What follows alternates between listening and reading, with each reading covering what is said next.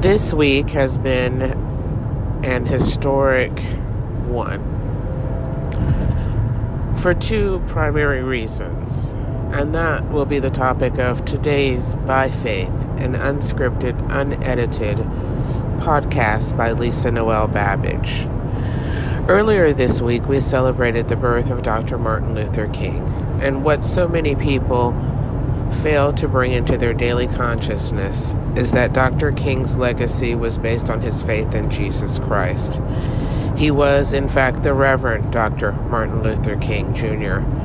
And what is most interesting, I think, about all of his accomplishments is that, in fact, the path that he would later walk on was set in motion by his father. And granted, apples don't fall far from trees.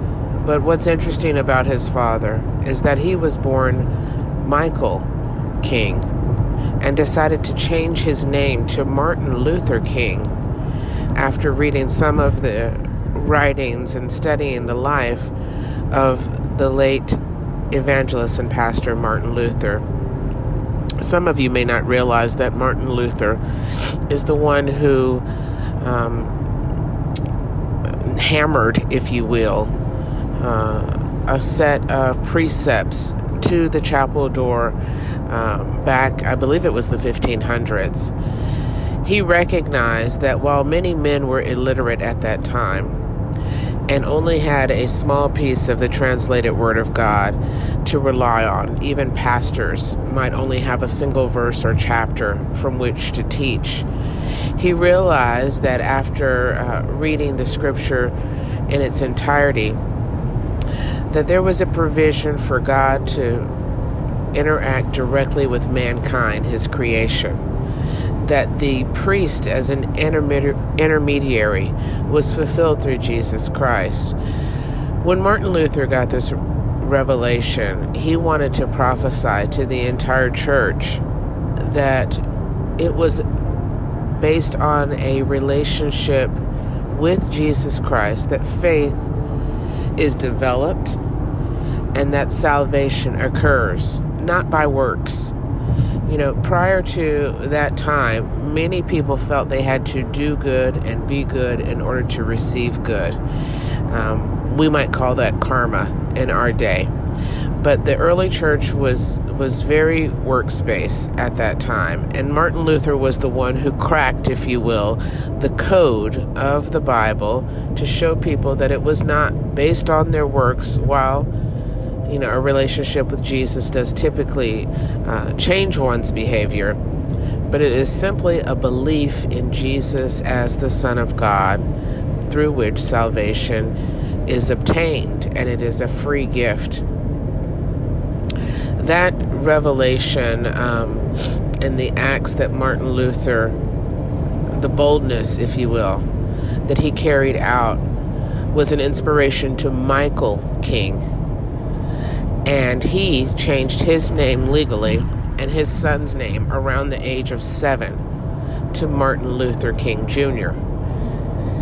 There's so much involved in a name. And while I'm not saying that each one of us must have some prophetic or ancient personage from which we are named, it's important that every name, because this is something that was set forth in the Bible, God told Adam to name all the animals. That was his first job. Before he had to tend the Garden of Eden, before he took care of a wife, before he raised children, he went about naming things. And even in our culture today, we still do this. You know, whether it's a slang or an urban nomenclature, we are routinely naming things. That is part of our dominion mandate. And the name that we label ourselves with, whether it's a birth name or the identity that we follow, the name that we name ourselves with is very important to help determine the path that we're walking on. So here, this young kid, Michael King, now becomes Martin Luther King Jr. because of what his father has set in motion. And he would later grow. I believe his brother's name was Dexter, and the two boys grew side by side in the path of righteousness because they were raised in the church, but also in the path of a greater ministry, a greater outpouring than the little Old Fourth Ward where they lived.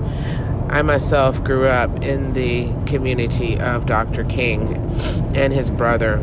I routinely passed by the King home on my way to visit elderly at the nursing home in our neighborhood. My mother's former caretaker actually resided in a nursing home across the street from Dr. King's birth home. I went to King Middle School.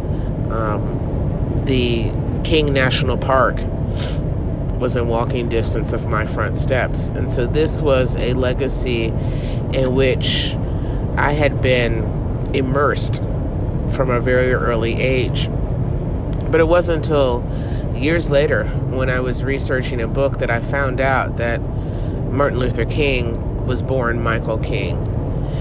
And to this week, as I marched in a parade commemorating his honor, and it was the first time that the Gwinnett Republican Party had participated in this parade.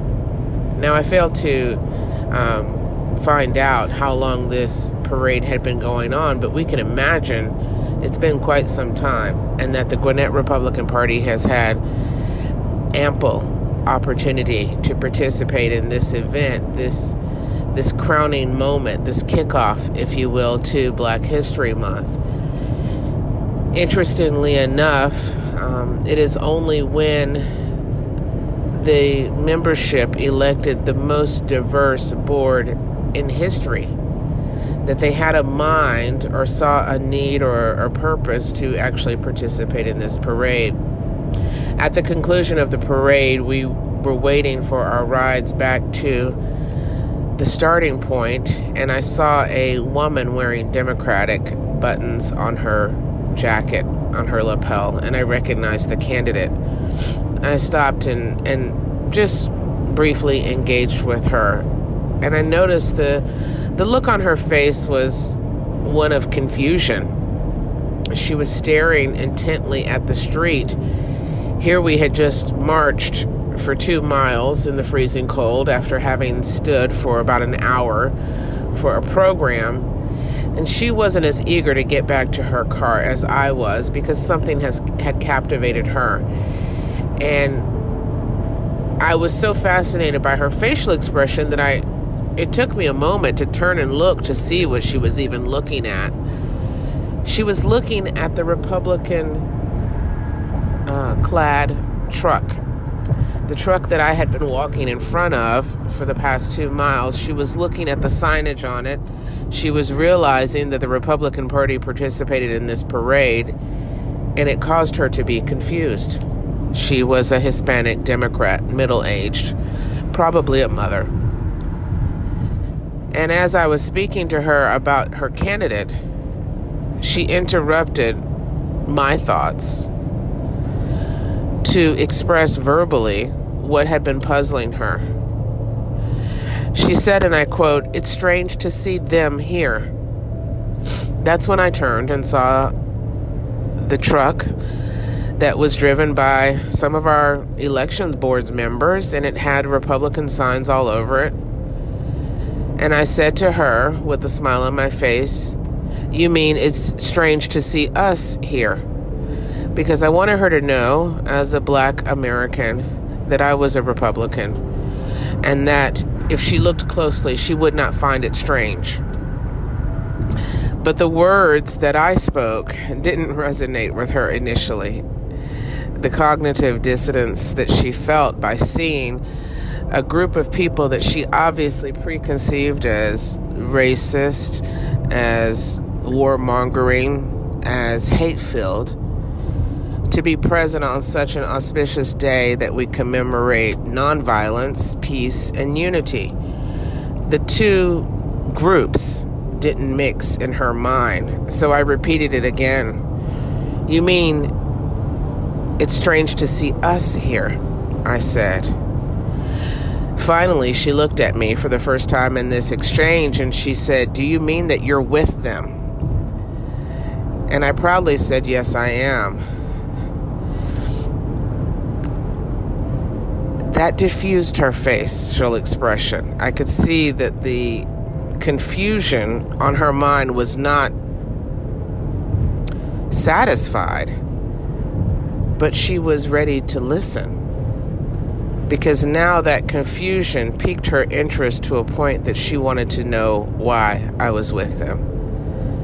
This is the constant exchange that I find myself in when I am talking with people who have a wrong notion of what it means to be conservative in this country.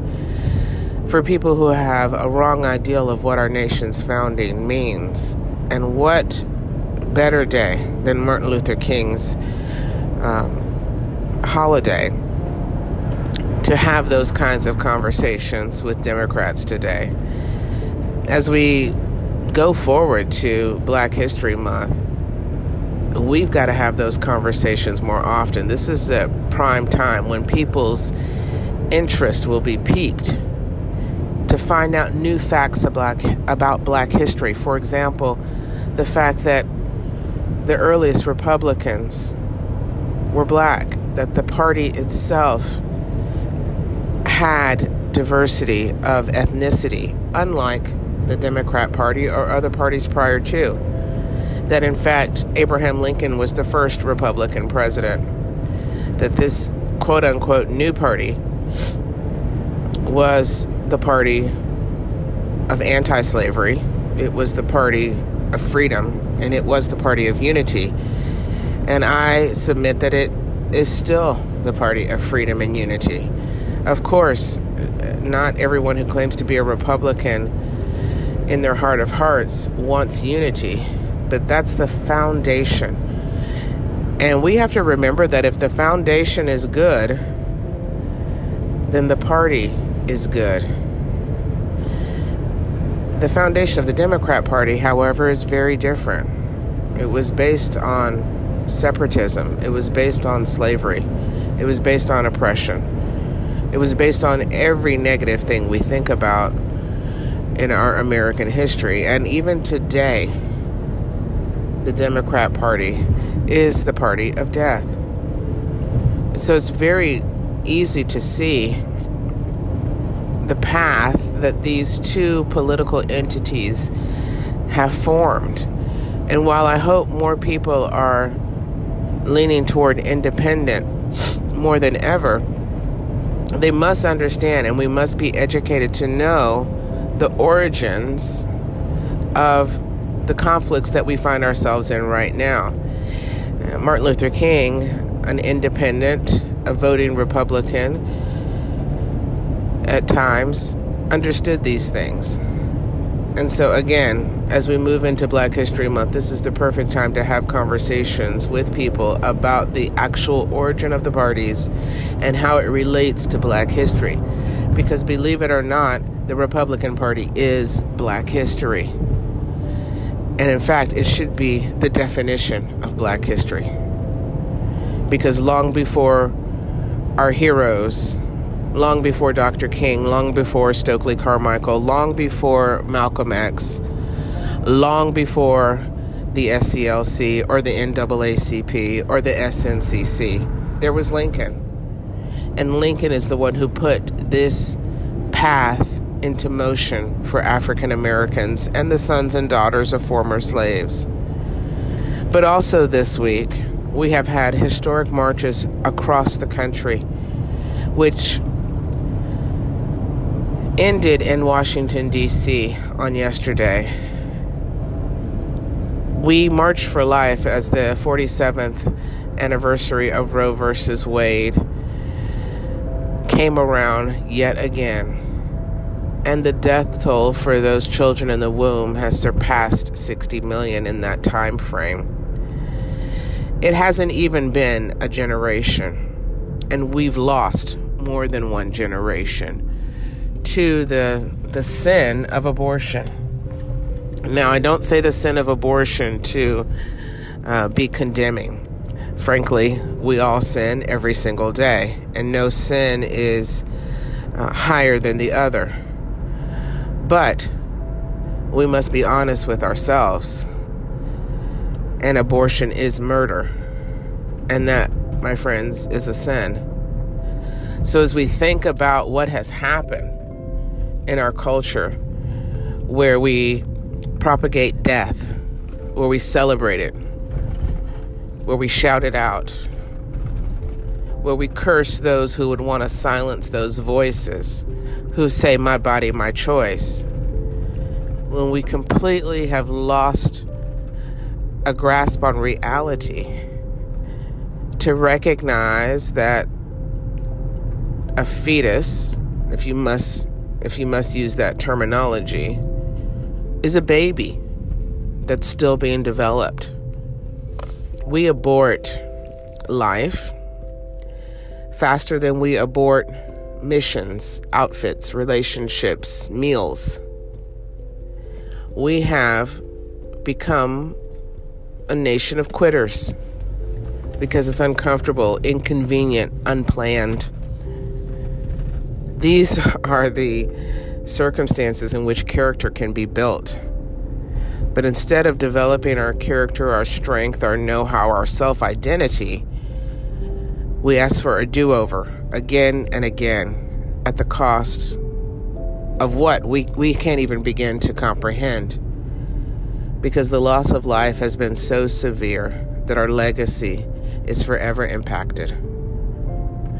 But as I marched in Atlanta, Georgia this Wednesday and heard the stories and testimonies of post-abortive mothers, I was reminded of the humanness and the lack of judgment that so many in the pro-life movement have in their hearts. Their designs are not to condemn, not to ridicule, but to love and welcome home those women who have made a very difficult and devastating choice to end the life of their child. Now, in some instances, of course, it's not even a choice. We call it the pro-choice movement, the anti movement. But many women who commit the act of abortion have been forced into it. They've been forced into it by boyfriends or mothers because they're teenagers. They've been forced into it by career aspirations. They've been forced into it by a myriad of things that all add up to loss of life. Our president, President Donald Trump, is the first president ever to march for life. This is a 47-year tradition with over 60 million American lives lost. And he is the first president to ever step on the stage and say, I'm with you. That is the sign of the times that we find ourselves in. Yes, it's a censure for our evil and wicked past. But instead of focusing on that, let's focus on the hope that this brings us. Because for once, it wasn't inconvenient. It wasn't unplanned. It was purposeful, intentional, and it was the right thing to do. And I thank President Donald Trump for attending the March for Life, for joining with the life movement and ending the culture of death in our society. This has been By Faith. My name is Lisa Noel Babbage.